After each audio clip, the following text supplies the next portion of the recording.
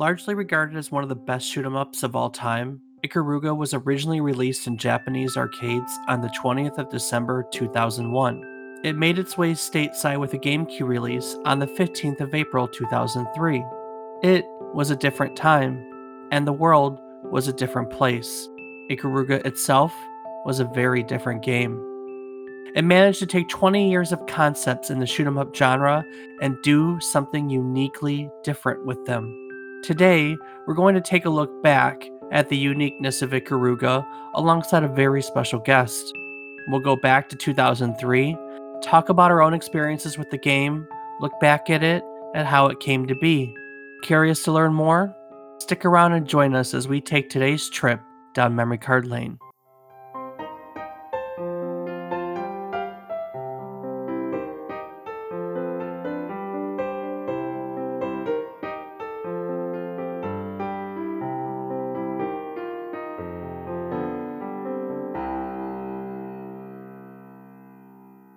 Good morning, good afternoon, and good evening. I hope these words find you well. Hello and welcome to the 33rd episode of our Video Game Nostalgia podcast, A Trip Down Memory Card Lane. Each week, we look back at one title released during the current week in video game history, and we talk about it. While doing so, we try to teach you something new about the game and the world around it. This week, we're going to take a look back at one of the best 2D shoot 'em ups of all time, Ikaruga. Ikaruga. As always, I'm joined by my co-host, who also fancies himself a treasure because he thinks he's God's gift to the world, my brother, Rob Casson. Rob, how's that attitude working out for you? Brilliantly, like the shining diamond in gold. Hey, speaking of God's gift to the world, we're not alone today. We have another guest, Rob. We do? We do. Except I brought backup this time. So, go me? Yeah, you can go. So, who'd you bring? I'm getting to it. I thought that it would be very appropriate to bring the person who is the only reason I know anything about this game, one of my closest friends in the entire world, one of my good friends, Ryan Shepard. Ryan, you over there? Hello. Ryan, I have a quick question for you that I've decided I'm going to start asking all the guests when they come onto our show. What is your earliest video game memory? Like, just knee-jerk reaction. What's the earliest video game memory you can remember having? Okay, so I'm in the bathtub. Okay. And I'm 5 years old, and my siblings come home with Mario Brothers 3. So naturally, I cut that bath short, and I got to work. I'm really interested by the fact that so I'm in the bathtub. I mean, that's okay. All right. So you remember Mario Brothers 3, being excited about it and interrupting bath time.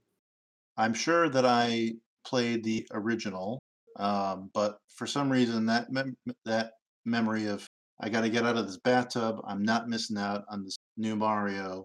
That's what sticks out to me. Awesome. Oh man. So, Rob, back to you. What are you playing right now? What kind of a question is that, Dave? We all know what I'm playing right now. You're playing RuneScape right now. In general, what are you playing this week? How's that for a question? RuneScape. No Apex this week? No, I did actually play a small amount of Apex this week. Got a couple more wins in with the guys. But just a lot of RuneScape catching up on my animes. Back to the RuneScape. Ryan, how about you? What have you been playing this week? My life exists within a Minecraft bubble, and that's almost about it. Yeah, I can confirm that since we're Discord friends that yours does say Minecraft a whole lot. As I say, there may also have been a smidge of a few days as well. Well, good. I'm glad to hear that because we're going to be talking a lot about it. We needed to refresh our memories, be them fond or not. So, I wanted to kind of go back. The game we're talking about today came out for the GameCube, April 15th, 2003. Correct me if I'm wrong, but that would have been our freshman year of college, right? Would have been the end of our freshman year. Would have been like spring of freshman year. That's right. Correct. Yeah, correct. Okay. And there was a lot of stuff going on in the world. April 1st, April Fool's 2003 was unique for a couple of different reasons. For one, Red versus Blue, one of the earliest Machinima series I can remember, made its debut on April Fool's Day. So good. It's so good. And the one thing that everyone thought was a hoax, which actually happened on April Fool's that year, Square and Enix merged together to become Square Enix. I mean, it's just common for it to be Square Enix now. But that happened, what's that, 18 years ago now? Oh my God, that's 18 years ago now. Old. If they were a person, they'd be a legal adult now. I hate getting old. I remember when that happened, and now you're making me feel really bad over it.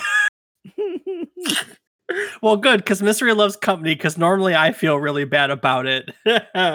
Back in 2003 in the world, the Iraq War was still happening. Just before this game came out, Baghdad was captured by coalition forces, U.S. included. Ryan, do you remember that really famous photo of the statue of Saddam Hussein coming down in the square? Yes, Like they pulled the head down with ropes and everything? I do. That was this week too. And more interestingly for me, we were in the middle of a SARS outbreak when this game came out in 2003. So 18 years ago, the world was global pandemic freaking out for SARS-CoV-1.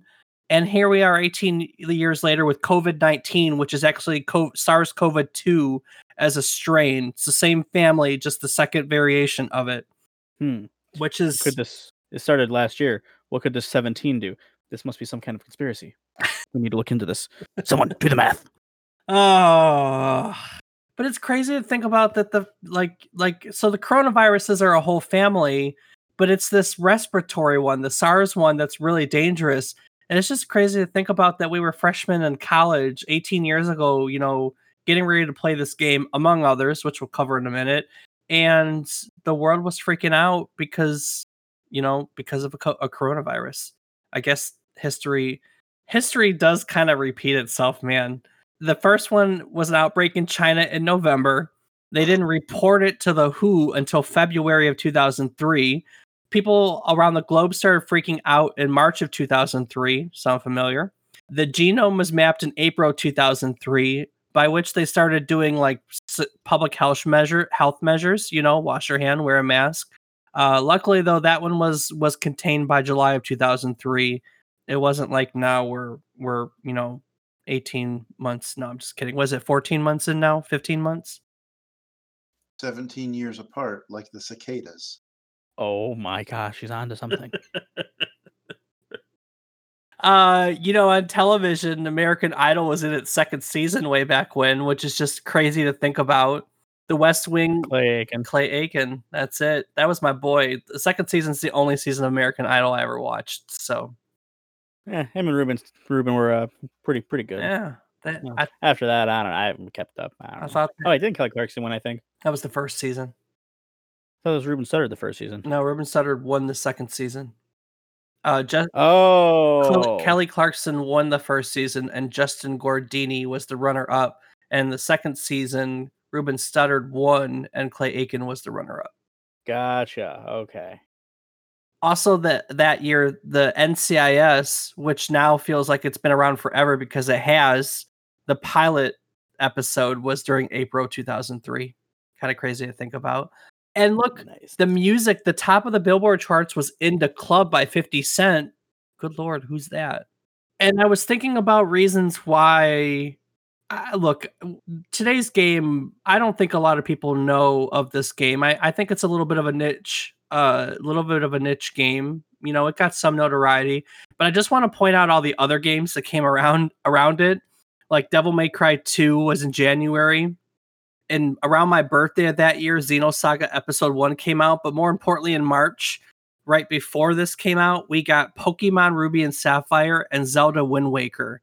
Ryan, how were we not glued to Wind Waker at the time? How did we squeeze this in? At the time, there was no such thing as a bedtime. It's so true. Oh, how the mighty have fallen. Stay up to 3 a.m. Yeah, NBD. Do you remember that? Do you remember the fact that Wind Waker was mixed in with this? Frankly, at my age, the whole generation is a bit of a blur, so it doesn't surprise me. I don't remember them being so close together, but they were really released like only 3 weeks apart roughly. Likely the answer is we had just played so much of Wind Waker that we had beat it within 3 weeks and just had the ability to move on to our topic for today. That's highly likely. Yeah.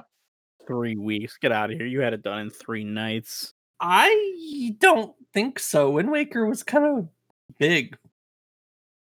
You know, the Ikaruga was developed by a company called Treasure.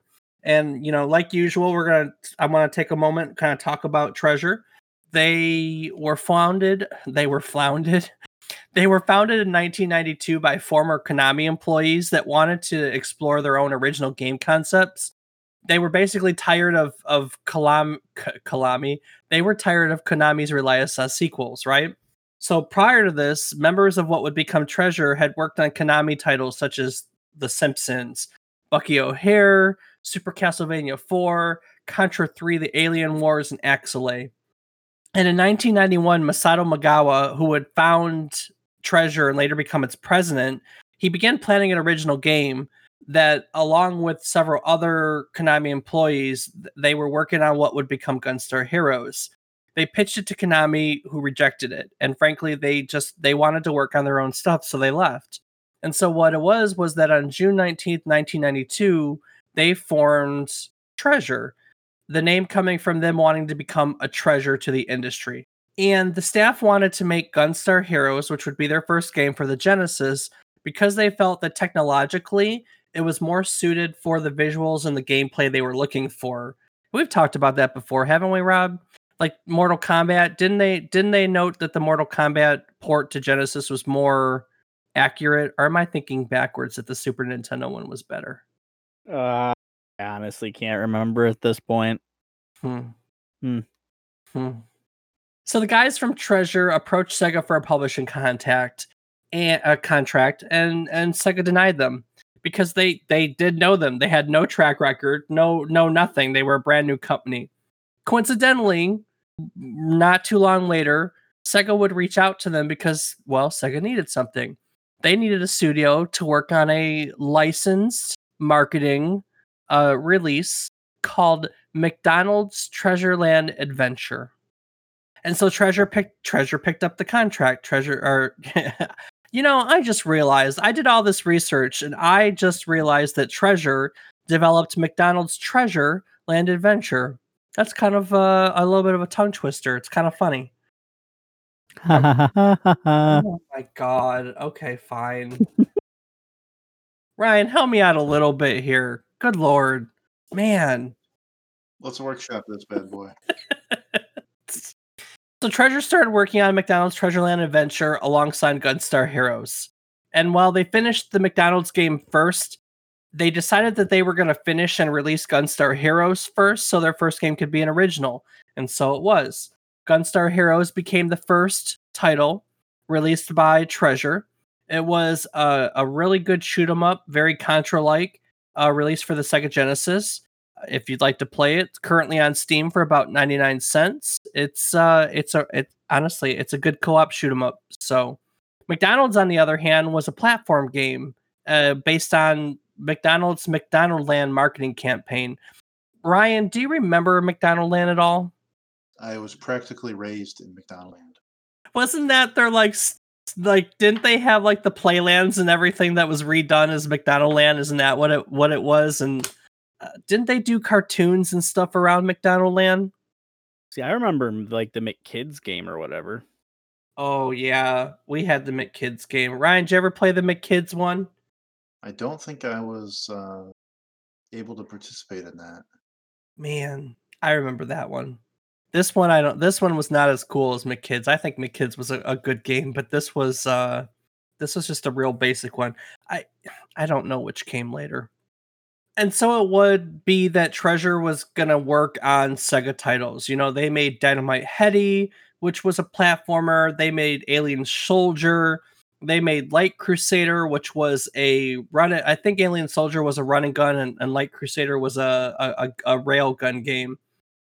What Treasure would later be known for, what they are known for, was showing up really early in their history, right? So, right off the bat, they made a shoot 'em up, they made a platformer, another shoot 'em up, a run and gun, and a light rail game. The one thing Treasure has never done was pigeonhole themselves into one game type or genre.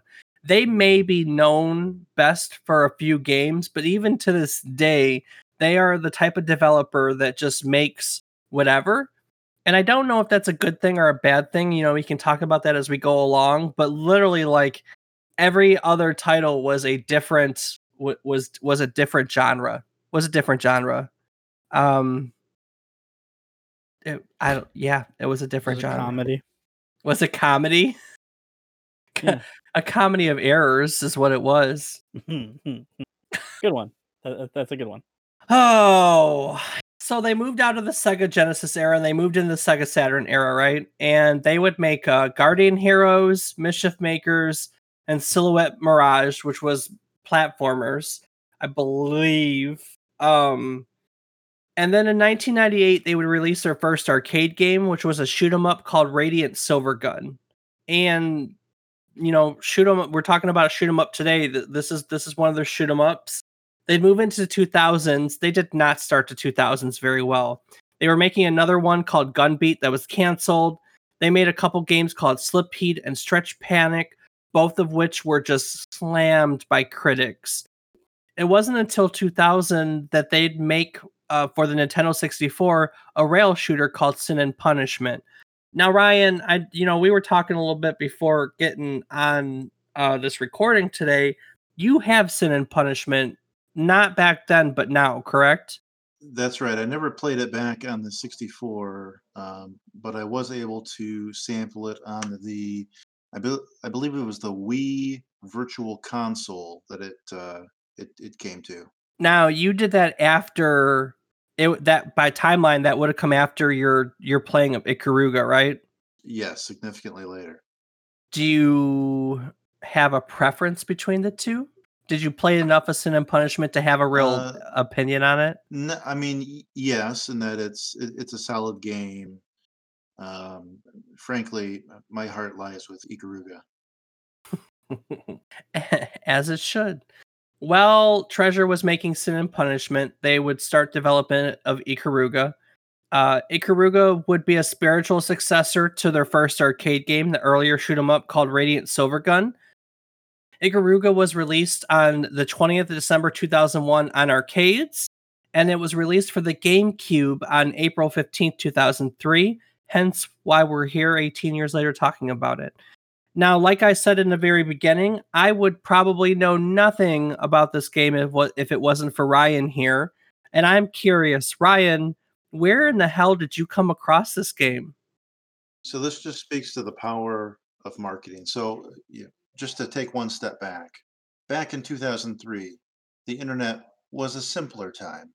There were not 10 billion websites, so at the time I was Did we did we even have a Facebook back then? I don't even think we had a Facebook back then. You did. I thought you did. th- that was pre the book. Facebook was In Facebook 2003, back then I mean, wasn't Facebook back then like limited, like we could only have it with our college people, like it was Oh, it still was in the 2004. is when Facebook came correct. out. Yep, February 2004. There you go. So pre-Facebook. That's right. And at the time, it was limited just to certain college campuses before becoming the. All right, sorry, Ryan. It was just a much simpler time. Social media was not a thing yet. Well, we had MySpace, didn't we? That we did. So right. So at the time, I was a devout follower of IGN because let's call it lack of options. But at the time that they put out a lot of very favorable coverage of this game, and they their preview included this ridiculous quote that just ended up on the actual U.S. released box art, our frothing demand for this game increases. Who the hell thinks that up?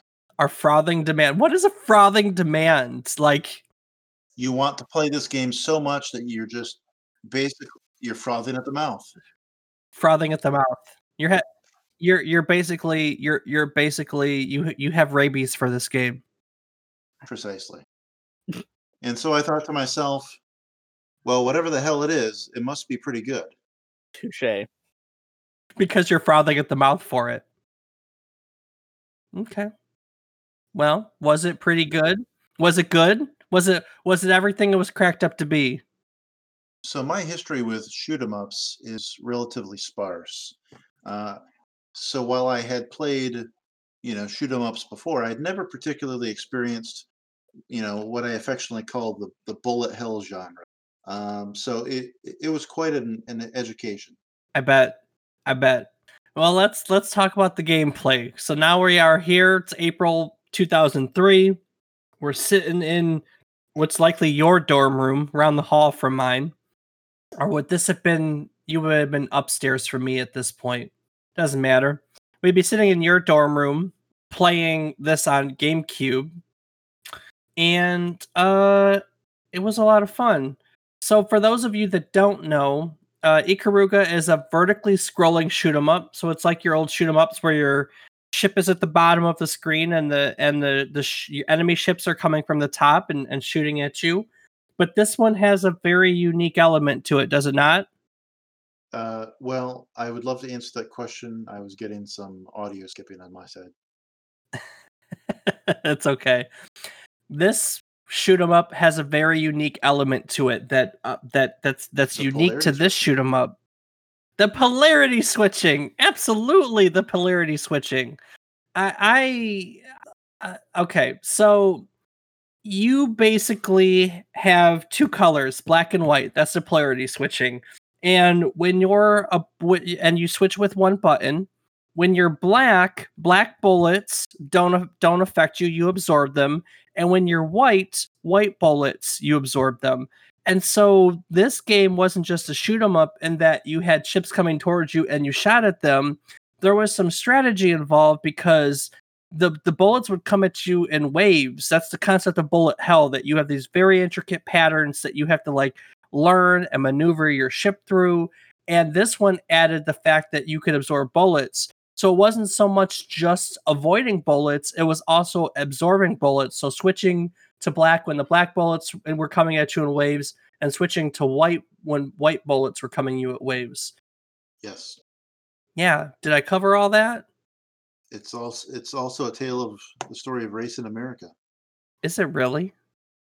Black and white. I got it. Okay. All right. I'm so slow.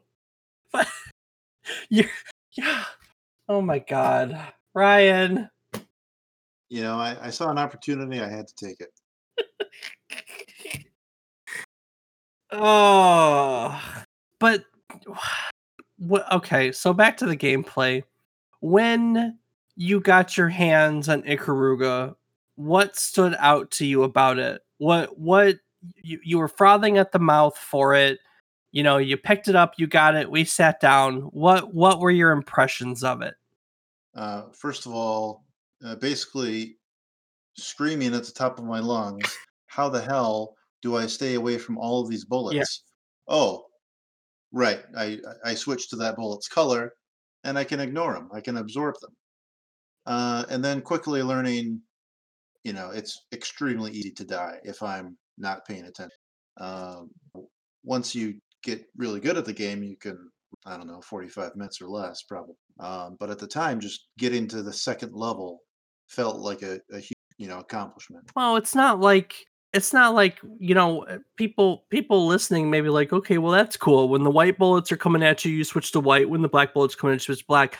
It's not like it was like a steady wave pause switch, steady wave pause switch. Like you literally had patterns where it was like in quick succession, black white, black white, black white, black black white white white, black black white white. Like you had to learn. There was a certain puzzle like element to switching and learning the patterns because they weren't simple. Yeah, that They weren't simple in any way, shape, or form. They were Bullet Hell is a really good Bullet Hell is a really good description for the genre, frankly. yeah, certainly, when before you've started to recognize those patterns, it's just panic, like, what the heck am I doing here?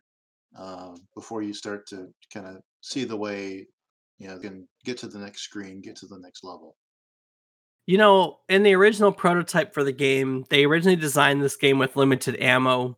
And, this mode would later become one of the bonus modes in the game. But originally, the way they designed it was that you switch to the color and absorb the bullets. And these were the bullets that you could fire back to against the enemy. And this mode was ditched because before the enemy was shooting at you there was no action. Like there was all this downtime because if you didn't absorb the bullets, you had no bullets, and that was just deemed to be no fun whatsoever. And you're right, it's a very short game. It's look, this game is hard. It is stupid hard, and I don't know if I've ever beat it, to be totally honest with you. And you can play it as single player, you can play it as two-player co-op. It's got 3 levels of difficulty, and hell, it even has a practice mode where you can play it at normal speed or you can play it at slower speeds to learn the pattern. And I still don't know if I've ever actually done it enough to go through it. But it's funny to think that it only has 5 levels. It only has 5 levels. You're right. You can beat it in 45 minutes, but I don't think I've ever beat it. Ever. Ever. Ever? Ever. I don't think I've beat it ever. Ryan, have you beat this game?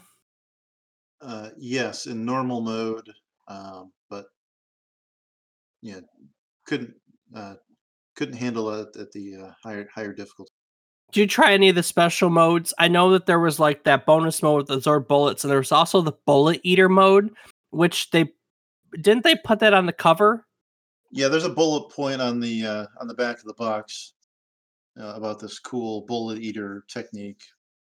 Um, you know, I I did try the bullet eater mode, and I may have got through the first level, but it takes a lot of patience to sit there and not just empty your cannons and start blasting what's on the screen. Rob, so bullet eater mode is you can't shoot. You have to get through the entire game just by absorbing bullets. That's it. That's how you get through the game. You can't fire at all. You just dodge basically. Wow. Yeah, and the thing of it is it's a bullet point that's on the case, but don't you have to unlock it in a special way, Ryan? Like it's not a straight up mode that's available to you. Correct. You have to unlock it through completing the game. So so a bullet point on the case is like a extra mode. It doesn't say that on the case. It advertises one of the main bullet point features of the game, but it's actually an extra mode that you don't unlock until you beat the game. So, They needed a bullet uh, point for the back of the box. what else is on the back of the box? Do you still have that with you? I sure do. What else is on the back of the box? What are the bullet points on the back of the box? They've got a quote from The Art of War by Sun Tzu, a couple pictures, and then How many bullet points does it have other than the bullet eater one? How many others are there? there are a total of 5 bullets. All right, what's the first bullet? Read me the Let's see. bullets. This is the art of advertisement. Experience battle in 18 different Oh, stages. 18? Well, that's counting each difficulty, I think, Well, well, as there's a 3 separate levels of stage. difficulty in 5 stages. Where's the other 3 come from? I'm guessing menu credits. Hmm. Practice menu? I don't know. I mean, the practice modes may count in there too. What's all right? What's the next bullet point? Yeah. You can select to play it in vertical or horizontal mode. Oh, do you ever? I can never remember playing in horizontal mode Right. So, ever. so the game itself is, think portrait mode, like a phone, right? But all the Yep. TVs at the time are widescreen. So they had a mode where you could play it essentially sideways, and you could, I guess, lay down on the ground and look at it and take up the full screen. Alternately, you're playing on a relatively smaller portion of the screen. Do you remember your TV at the time? Yeah, What were we still rocking old school CRTs? yes, we were. Yeah. So They weren't even widescreen they yet, were were not. they? They were four by three. So take your 38-pound, 12-inch TV, set it on its side so you can take up more of the screen. Oh man. All right, what's the next bullet point? The bullet eater mode. Okay. What else Next they bullet ever point: post high scores on the Ikaruga website. Yeah, didn't they give you a code when you finished that you had to use the post on the website? Isn't that how that worked? Yeah, yes, yes, that's correct. I mean, it wasn't like now where our gaming systems are everything's connected to the internet. The GameCube didn't initially. Eventually, it had a online device. Didn't it have that on? Because Yeah, it was like a thing you connected to the bottom of it, like yeah. the Game Boy player. That's really overstating it. Yeah, yeah. And it had about it had even less use than the Game Boy player. Now, don't get me wrong, I That's had accurate. both of them. I'm sure you did. Oh, I wish I had a Game Boy player in all honesty. Oh. Oh, but and there were God, the freaking online capability of the GameCube. There wasn't the games themselves didn't have anything. Didn't you have private servers for things? Isn't that how it worked back then? So the Mario Kart game for the Cube was Double Mhm. Dash. Great game. However, if you could find a bunch of friends and get four, at the time, CRT TVs, four systems, 16 controllers, four copies of Mario Kart, and four copies of the network adapter device, then you could connect them all and do a giant Mario Karty LAN. Actually, I think I'm wrong. I think it'll 8 players, but Yeah, I don't think it's yeah, 16 either. yeah. Yeah. But regardless, that was about the most widespread use of the adapter. By 2003, the only one we had, we had Xbox Live at that point. I think that's the only one though. No one else. There was no PlayStation Network yet, and there was definitely. I mean, we still don't really have a Nintendo network, so. I'll get back to you in 20 years. Look, I'm impressed that Nintendo has something nowadays. We do get to play Mario Kart together with moderately little issue, but let's be honest, No, Nintendo yeah, even to this day. the Switch Online is totally state of the art compared to Uh, the original Xbox, and I love Nintendo. Go Nintendo. Oh my god. Ugh. All right, what's the so you get a code, you can post it online to know how your stats compare against other Ikaruga players. What is there one more bullet point? It just talks about two-player mode. They were really stretching, to fill the box here. Did you ever play it in two-player mode? Yes. I don't remember. Did we? I don't know if we ever played it. Maybe we did like once or I mean, twice, but I don't it, remember two-player to me, it mode. was a novelty. I don't think I played it too terribly much. I mean, the game's hard enough, and then you're doubling the amount of ships on the screen and how much bullets there were. It didn't make it easier. Yeah, Yeah, it didn't make it easier. it That's was for hard enough sure. to yeah, it's hard enough to know what's going on with just your screen.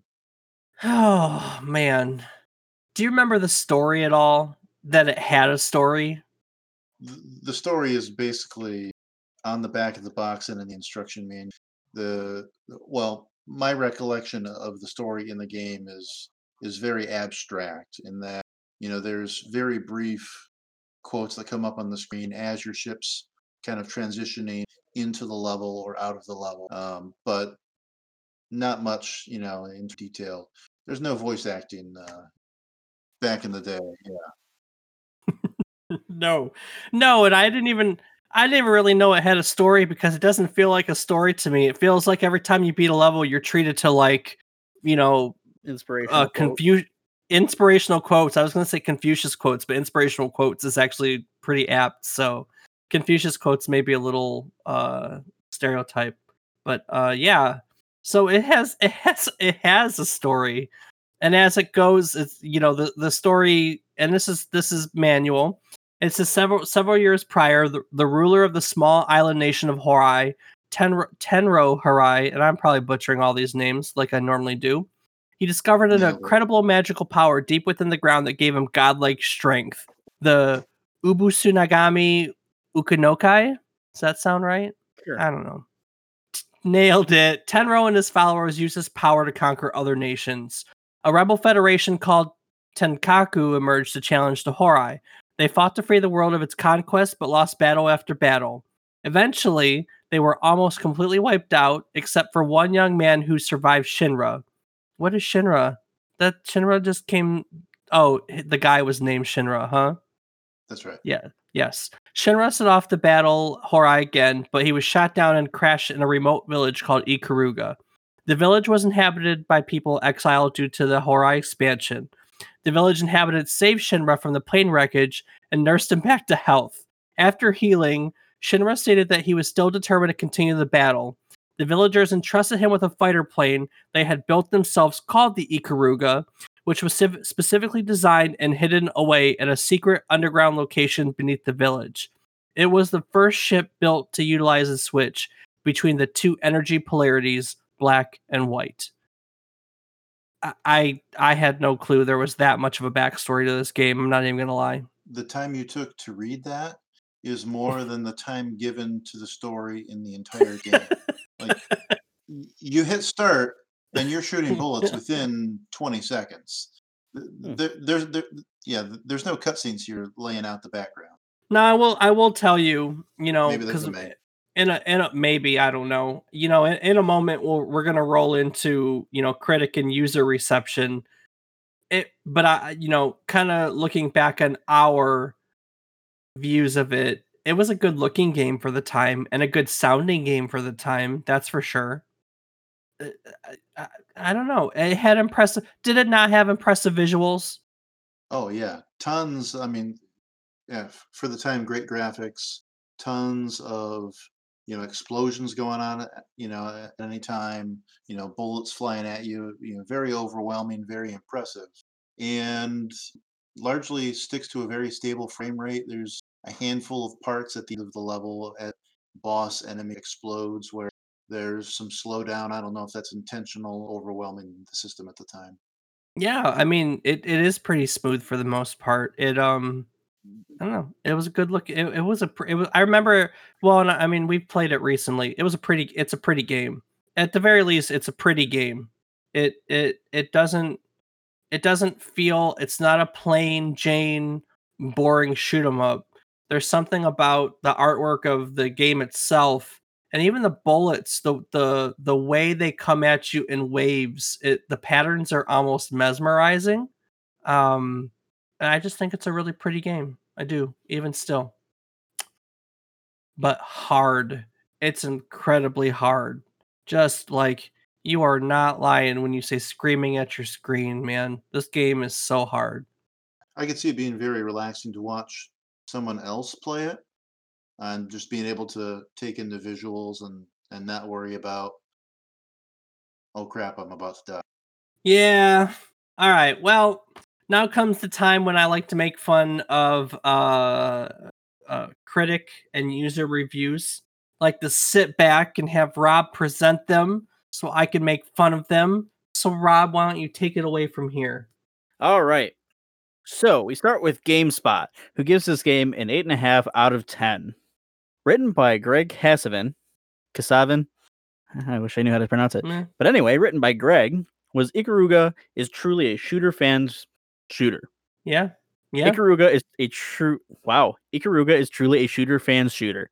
It follows many of the genre's 20-year-old conventions, and you'll find it very challenging even if you've been playing games of this sort all your life. It achieves the impossible. It's an accessible, over the top, extremely intense, highly challenging, utterly action packed space shooter, but one that demands the utmost of care and restraint on behalf of the player. Fans of space shooters owe themselves the opportunity to play Ikaruga, a game that was designed both to impress their sensibilities and to challenge every ounce of their being. Yet anyone who appreciates what makes a truly great game should be able to recognize Ikaruga for its elegant design and aesthetic beauty. Make no mistake, it's not some wistful nostalgia for a bygone era of gaming that makes Ikaruga so appealing. Rather, it's the knowledge that Ikaruga takes 20 years of great ideas in game design and somehow manages to put an entirely new spin on them, not for novelty's sake, but only for the sake of making a game that's both familiar and utterly unique. Ryan, Holy shit, that was really hard. I was gonna laugh so bad. Nice for starters. Woo.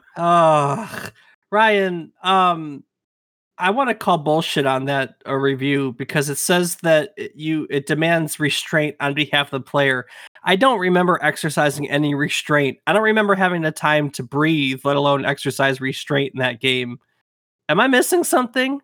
Well, at the end of each level, it grades you, and so to the extent where you can shoot the different color enemies with the right color bullets by switching your own polarity to match, you'll get a higher grade. And so if you're looking for the high score, trying to rack up that combo, that's certainly where some of that restraint comes in. Because when I played, I was holding that trigger down the whole time, right?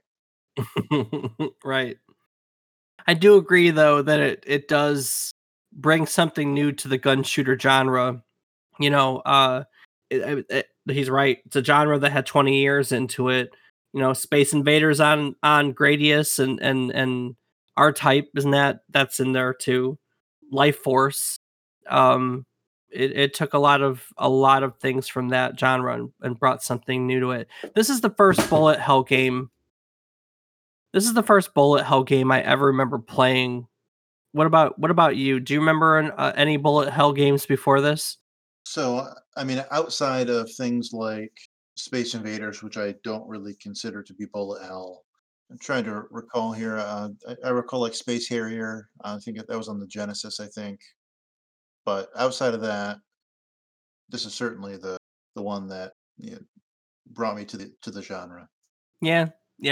Rob, what about you? I know you don't have a lot of experience with this game, but do you have experience with the bullet hell genre? The one that I'm most familiar with is the embodiment of Scarlet Devil. That's a new one for me. Well, the major reason for that is that there's a popular, or I don't know how popular it is, but there's a theme from that. UN Owen is her that I heard a lot because in college I used to play OS with my roommate, or well, not my roommate. He was my roommate later on, but at the time we weren't roommates. Anyway, I used to play OS a lot with my friend Kiefer, and UN Owen was one of the toughest songs that we played on there. And I wanted to find out what it was from, so I found the game and played it. It was really fucking hard. I never got very far. I gotcha. All right, well, let's move on to the IGN article written by Tyrone. I don't know why I put that voice on the name, but read Tyrone's article anyways. Tyrone from IGN said, "Call me an old school gamer, a shooter freak, or what have you, but I will buy Ikaruga. It's just that good. Sure, it's a bit on the short side. Ikaruga is a fantastic example of clever game design. Slap on some beautifully modeled visuals, a fitting soundtrack, and fantastic effects, and we have a winner. Without a doubt, this is a better game than Radiant Silvergun. For one, Ikaruga takes itself far more seriously with no The Price is Right music or campy anime characters spoiling the otherwise fast-paced action. I feel more like the last Starfighter when I play Ikaruga." He does go on to say that he does have to mention that Ikaruga is a shooter, and it's a shooter's fan's favorite. But wow, why am I? Isn't that so hard? Everyone calls it a shooter fan shooter, but that's a really hard phrase. Yeah. Tyrone does go on to mention that Ikaruga is a shooter, and it's a shooter fan's shooter. If you don't like intense, mind-numbing shooting action, then you're going to hate Ikaruga. However, if you grew up on heavy doses of Ikari Warriors and Gradius, then you'll probably feel right at home with this one-of-a-kind blastathon. 5 more stages would have been nice, but that's nothing a sequel can't cure. Yeah, about that sequel. I don't think Treasure ever did go back to this, did they, Ryan? No, sadly. No, they did not. They did not. What they have done for the last 18 years is bring this game back over and over again because there's a ton of remakes for it. It was on Xbox and it was released on the Switch like 3 years ago, wasn't it? 2018. That's right. Yeah, there you go. Released on the Switch. And all the ports have gotten really positive reviews, so they're doing a good job of bringing it to modern platforms. I mean, it's no Skyrim, of course, but they're doing a good job keeping it, fresh in the gaming culture, I guess. I don't know. I don't know. I was reading an article, 4 or 5 years ago, IGN did a top, once a week. It was like a Tuesday article. They do top 10s. They did a top 10 for best 2D shmups of all time, shoot 'em ups. And they voted this one the third best shooter of all time. So in case you're wondering, Ikaruga is the third best 2D shooter of all time. And if you were wondering, the number 2 shooter is called Dodon Pachi, and the number 1 is called Einhander. Einhander was a um, Einhander was a PlayStation 1 shooter made by Square. I think it was before it was Square Enix. I don't think I can even see. Well, we just covered that this is when they became Square Enix, so I don't want to date myself. Rob, you ever heard of Dodon Pachi or Einhander? Can't say that I have, Dave. God dog it. So we don't know anything about this genre, huh? Nope, guess not. Man, Terrible. You don't know I know it's the Dodonpachi? worst. Yeah, that. A lot of Treasure games never made it stateside though. I mean they got a whole catalog of games that were not released for Western audiences, so not that those games are Radiant Silvergun, and then they had a Obangai Spirits, I think was the other one of their shooters. Those are typically rated up there. But yeah. So critics all called it the shooter fan shooter, right? Shooter Yeah. fan shooter, shooter fan shooter, shooter fan shooter. How's that go again? What? Shooter fan shooter. Shooter for shooter. Shooter for shooter. Shooter shitter Shooter for shitter. shitter. A schmoker. I knew it. I knew someone was gonna get it. Well, I think in Ryan's case it's the shitter fan shooter. So The that was schmoke fan that schmuck. that was a play on your shitting abilities, Ryan. In case you missed it. The I like to shitter. shit on things. You're a fan of the shitter, so it's a shitter fan shooter. I don't get I think you're slurring your words there. it. How much have you had to drink tonight, sir? Not enough. All right. So, critics liked the game, but how do users feel about it, Rob? Well, Dave. Am I talking into space tonight? I feel like I'm Oh, I don't feel like this is as fluid as normal. Did I hit a delay button somewhere? I think it's possible. Yeah, I know. Maybe All that right. stuff with the noise suppression slowed everything down, and you're actually experiencing time at a fast rate than the rest of us. Maybe I'm like the Flash running so fast that time is going backwards. No, it seems smooth to me. Sure. God damn it. All right. How do users feel about this game, Rob? Well, for Moby Games, user John Collins says that the gameplay is amazingly simple and complex at the same time. But this game is tough is quite possibly the largest understatement ever. I have never, in my 10 years of hardcore gaming, experienced a game which can touch the difficulty of this game. Well, this provides for good replay value. It also provides for good replay value. It also provides. Wait, what? I must have typed it in twice. I was going pretty quick last night. Well, this provides for good replay value. It also provides for No, that's good to know. I'm leaving it in. Oh, okay. Now that I know it's there, I'm going to be less confused. What else does it provide for, Rob? Well, this provides for good replay value. It also provides for good replay value. It also provides for large headaches and an assortment of 4-letter words that would certainly not make your mother proud of you. I think it has good replay value. Ryan, does it have good replay value? I'm hearing a little bit of the audio lag that you were talking about. It's okay. Oh, it has good replay value, guys. In case you were wondering. Ooh, that it does. After considering, I'd say the replay value is it's good. Yeah, it's good. Excellent, excellent. Glad we can all agree. Also from Moby Games, user XEOX says that Ikaruga is the new game in a dying genre. It's a space shooter in which you control a ship that can change color to vary effects in the game. It's packed with speed and powerful graphics to add onto a cutting-edge, pure gameplay mechanic. However, it's not all rosy-posy. To be honest, this is one of the hardest games I've ever played. Also, the game is small, and it has a distinct lack of storyline. What? That's not true. Well, that's because we didn't read the manual. I don't. I don't know why, but I really like the phrase. It has a distinct lack of storyline. It's not just it has a lack of storyline, but it has a very distinct lack of storyline. Like, as in, you can distinguish its storyline from another type of lack of storyline, as if there's more than one type of being a lack of storyline. It's very distinct, just to be clear. I don't know why, but that phrase just tickles my funny bone. It's a distinct lack of storyline. Not to be confused with a broad lack of storyline. Wait, what? This lack of storyline smells like this. Well, this lack of storyline smells like this. So this one's very distinct.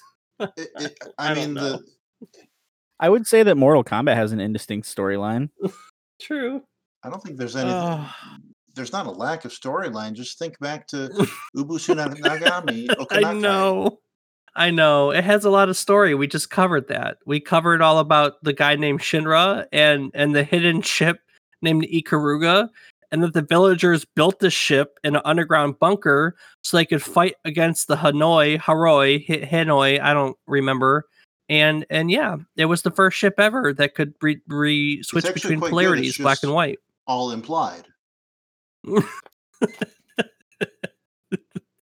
It's a distinct lack of storyline. It's not for everybody. Oh, all right, Rob. What's the next one have?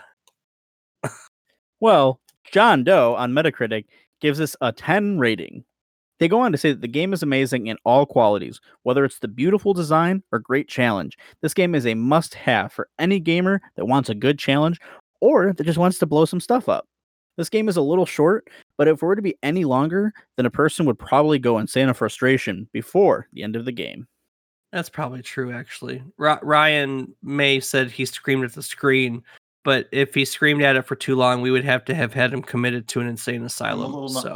Is this supposed to be a great challenge or a good challenge? Because I'm confused. It had a beautiful design or a great challenge. It couldn't have both, though. Just to be clear, it was one or the other. One or the other. So it's just it's for you. And it's a must-have for any gamer that wants a good challenge or that just wants to blow stuff up. But by proxy, you can't have both. You can't blow stuff up and have a good challenge. That's where the bullet eater one or the other from. All right, I got one more. I think I put one more review. Yeah, I put one more review. That honestly, I think I can relate to this review better than any other of the reviews that we've gone through so far. So, well, Dave, Rob, take it away. All right. So, Demonic Angel on Metacritic gave it a 10 rating, and he writes, "First, let us get one thing straight. I really, really hated playing this game." The 10 rating is entirely for the game's innovation, complexity, and sheer beauty. Unfortunately, these games are showcased in a game which is so unbelievably hard and relies so much on reflex, memorization, and persistence that most normal people will probably give up before the end of the first level, which is so true for me. Oh, all right. This is a game, he writes, whose mechanics stretch back to times of yore when games couldn't rely on graphics and sound, instead having to go all out on pure challenge. Mortals, rent first and try not to snap the disc in half. Hardcore shooter fans of old will love it, and for such, it fully deserves the 10 rating. I'm not gonna lie, the notion of giving up before the end of the first level and not liking the game is really kind of how I feel about it. Sorry. It doesn't mind It's kicking okay. you in the Doesn't kick you in the face. It curb stomps you is what it does. I mean, look, it's a pretty game and it's a unique game, and I think in the right mindset, it's a really fun game when you want to sit down and you want to be challenged. I'm too old for that shit at this point. I don't want to be challenged anymore. I'm not even gonna lie. This game may have been fun 18 years ago. Oh shit. We were in college 18 years ago, Ryan. God damn. We would have like gone through school 2 times over at this point in our life. Oh, okay. So 18 years ago, I would have had the time and the patience, to sit down and be challenged, but I don't anymore. Rob, we've talked about this before. I don't do challenging games anymore. Yep, Ryan, true that. Ryan, Ryan, did you go back? You went back and played this again, didn't you? I sure did. Did you get anywhere with it? Well, it certainly showed the difference between my memories of how good I was at the game and how good I am today. Certainly, two very different pictures. Yeah, it was definitely an adjustment to Aren't our realize reflexes supposed to be I'm not better? going to Like get to we're level 3. older. Like, are we supposed to have honed our reflexes by now? Obviously, wiser and more handsome, but you got to make up the difference somewhere. And so, for me, that's the reflexes. Yeah. You win some, you lose some, I guess. Or if you're playing this game, you lose. That's it. There's no sum or anything else. You played Ikaruga, you lose. Well, that's a fun trip down memory card lane. Rob, any questions or anything else you'd like to know about this game? No, it just sounds like I need to give it a try for myself. Yeah, you like challenges. You'd probably really like I don't know if you'd really like this one, but you'd probably get a kick out of it. It's hard. We should give it to Damon. That's what we should do. That little shit loves being beat up by video games for some weird reason. That makes sense. Uh, Damon likes a challenge. We should give him we should give him this game. So, oh, Ryan, before we move on, is there anything else that you'd like to tell our listeners about this game? A question you want to ask? Would you like to implore them to never play it ever again? Now's your chance to get last little bit in about this game. What you got? If you're looking for a easy, good time, move on somewhere else. I wish you had wrote that. If you're looking for a really easy, fun game, play Ikaruga. And I'll use that as the tagline for this episode. If you're looking for an easy, good time. Yeah. So I would say if you're looking for an easy, good time, give this game a shot.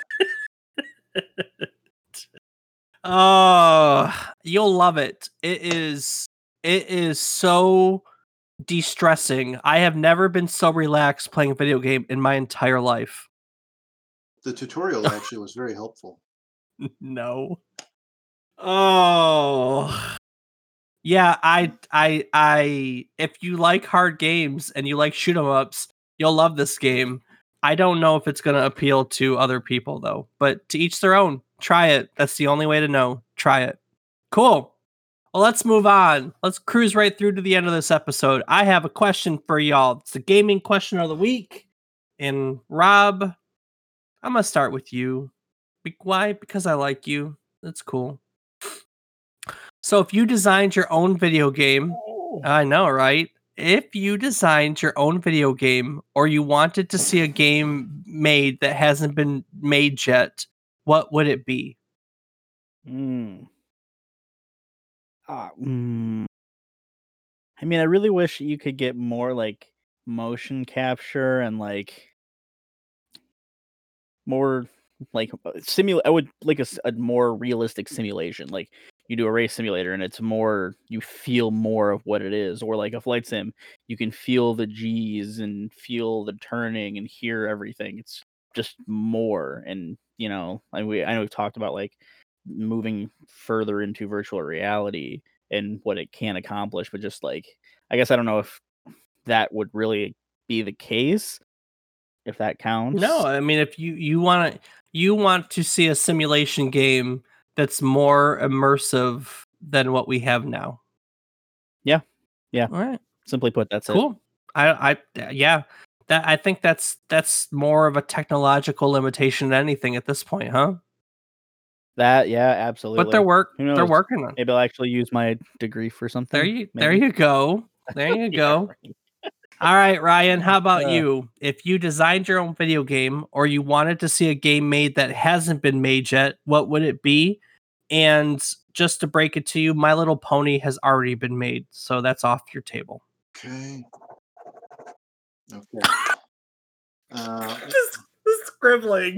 scribbling was a nice touch. Well played. Thanks. Okay, so okay, well that takes care of that. Okay, my backup then. Okay, old school JRPG with a story as detailed as Ikaruga, as explained in the game, not the manual. So, picture: you wake up and you look at your brother and you're like, "Well, should we climb to the top of that mountain?" And he says, "Well, we could, but it'll be full of oh, monsters and things that we'll have to fight along the way."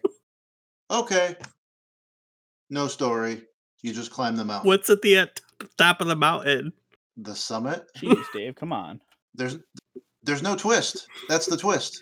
I don't know It if it's relies on the gameplay mechanics exactly like I Ikaruga can't does. argue with that. It's a JRPG in its purest form. Absolute pure form. And I think it would be very challenging for people to get to the summit. It would have to be. It'd have to be something real It'd be super special. easy. Real special. Barely an inconvenience. Yeah, just a quick walk to the escalator that takes you to the top. It's not bad. We should make that. Well, you're the programmer. Come on. Yeah, Actually, I know. probably the hard part would be getting down from the top of the mountain. You could Slide. jump. I mean, after that walk up, as inconvenient as it be, anyone would want to leap them, throw themselves off a cliff, frankly. So, it'd be pretty easy to get down. Just my take on it. It's pretty dark, I know. I'm sorry. I took your jovial jaunt up a mountain, and I went real dark with it. I still kind of dig it. Me too. Man, I like it. I like it. So we should go into the video game design. We'll call ourselves the Bipolar Company. I don't know. Hey, do you think this game is bipolar in more respects than Ikaruga? Just to go back for a second, do you think that Ikaruga is bipolar in more respects than just a polarity? You know, I mean, that's one thing of it, but it really is a game that's both fun and not fun at the same time. Can confirm. Can't confirm. No, actually. What about you? You know, I, as Rob said, program, and I like to mess around. I've designed 10 gajillion games, but I'm not an artist, and I always hit walls with my art. But like from the serious standpoint, I have all sorts of weird things I want to do. I'll give you, I was just thinking of a couple of them. One example, since you brought up JRPG, is I designed a JPG or an RPG, but instead of the stats being level based, like, you fight and you get stronger and you go to level 2, you fight and get stronger, you go to level 2. Oh, he's playing his game. No, I'm playing Ikaruga. What the fuck? Oh, how the hell did you get a Ikaruga? Did you buy it while we were sitting There's a here? free demo on Steam. Oh yeah. Okay, well, it's crazy. So, Shit. so I developed an RPG where I wanted to develop a leveling system around age. And so like the story would be about, you becoming a young guy and becoming older, but your stats would level up like age-wise. Like if you were a warrior class when you were young, you had a lot of strength, but as you got older, you'd get weaker and have to rely on other stats.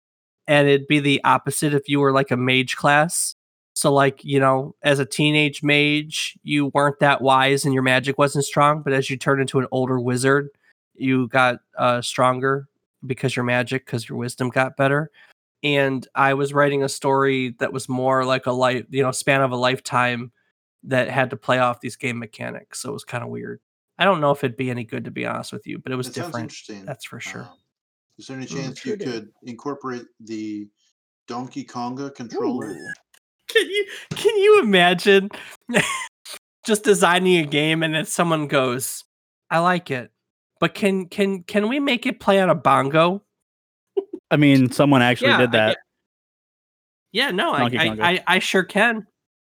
I certainly can incorporate the I think it's gonna take some time. I'm gonna have to rewrite the basic control class for the entire game to be able to include inputs from the Donkey Kong controller, but I do believe that I have the technical expertise to do so, just to be clear. So I think we're good. That's a very reasonable request, Ryan. Thank you. I think that'll really allow us to expand and reach new audiences Everyone has a somewhere. Konga controller, I'm sure. I owned Donkey Konga. I have a Donkey Konga controller. My copy of Donkey Konga itself broke, but I still have the controller somewhere. I can't do anything with it now though, because I don't own Donkey Konga. Actually, I bought every stupid music game. I bought every stupid music game back then. I loved music. I still like music games, but I bought every stupid music game back then. Hey, they were a lot of So, fun. I remember I was so jealous when you got Donkey Konga. I wanted to play it so bad. yeah, that one was Donkey really Konga weird. 1, 2. They eventually Really, had really weird. the side scroller shoot 'em up side scroller offshoot that used that same controller. Yeah. That was actually really good, but Oh, very right. bizarre at the same Well, time. so that'll do our gaming. That'll do it for our game designs for this week. And yeah, so I think that's gonna about do it for our episode. I am gonna skip a little bit. Um, yeah, that's gonna about do it for our episode for today. So I'm gonna start by saying thank you, Ryan. It's been a lot of fun having you on. I really appreciate you joining us. Certainly. I hope you enjoyed it too. You have to come back again. It's fun talking about college because that was a long time ago when life was way more simple. Way more simple. Was it? Yeah, It it was. was. So before we take it Responsibility. out, I'm going to give you one last chance. Is there anything that you would like to add to today's episode? Well, I mean, would this be an opportunity to plug my book? Yeah, you have a book? What? No. But if I did, I would definitely plug it at this point. Yeah. Yes, this would be the appropriate time to plug your non-existent book. Look, So the second gaming question of the week is: if you had to design your own book, what would it what would it be called, and what would it have in it? if I design my own book, Rob, go ahead. 7. On the topic of video game things we designed, did you know that I wrote and sketched the art for a video game children's book? Really? It used video games to teach kids manners, like sharing your controller with your friends and other fine anecdotes like that. And I never finished it. It's another one of my unfinished video game projects. Yeah. I gotta find it. I took nursery rhymes. I took like common children's nursery rhymes and fables, and I rewrote them to apply to video game situations. So it's somewhere.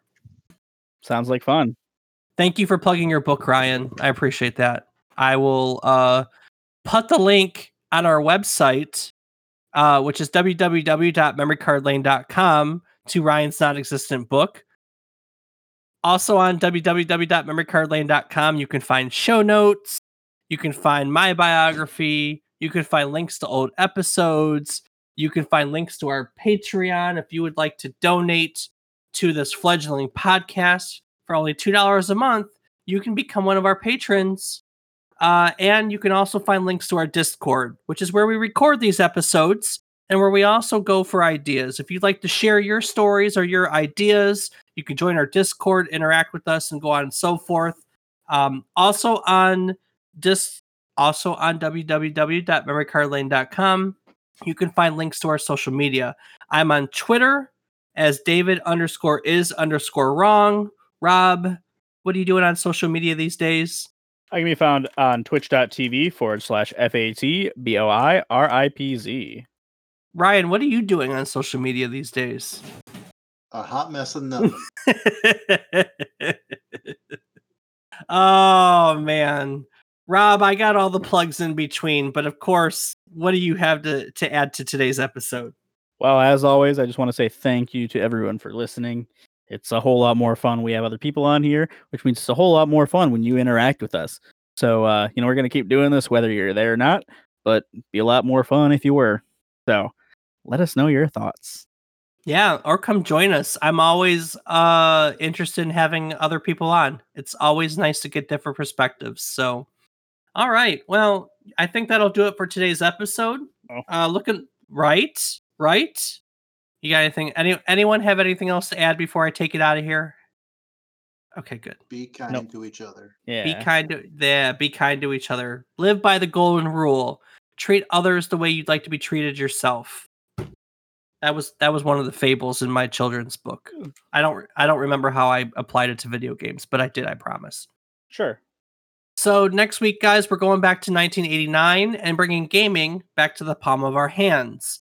It's back to the handheld era and the Game Boy as we look back at one of its launch titles, Super Mario Land, and then we'll also be looking at the sequels in the Super Mario Land series. This is a series that gave us Princess Daisy, and it introduced Wario to the world. Wario nowadays is, he's a thing, but back then, not a thing.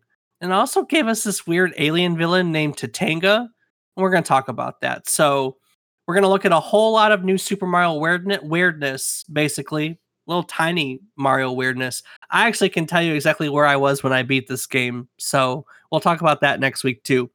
So join us again next week if you want to learn all about Mario by land, by air, by sea. And if you're confused about that, join us next week for a pint-sized trip down memory card lane. Ba-da-da-da-da-boo-ah. Zoink.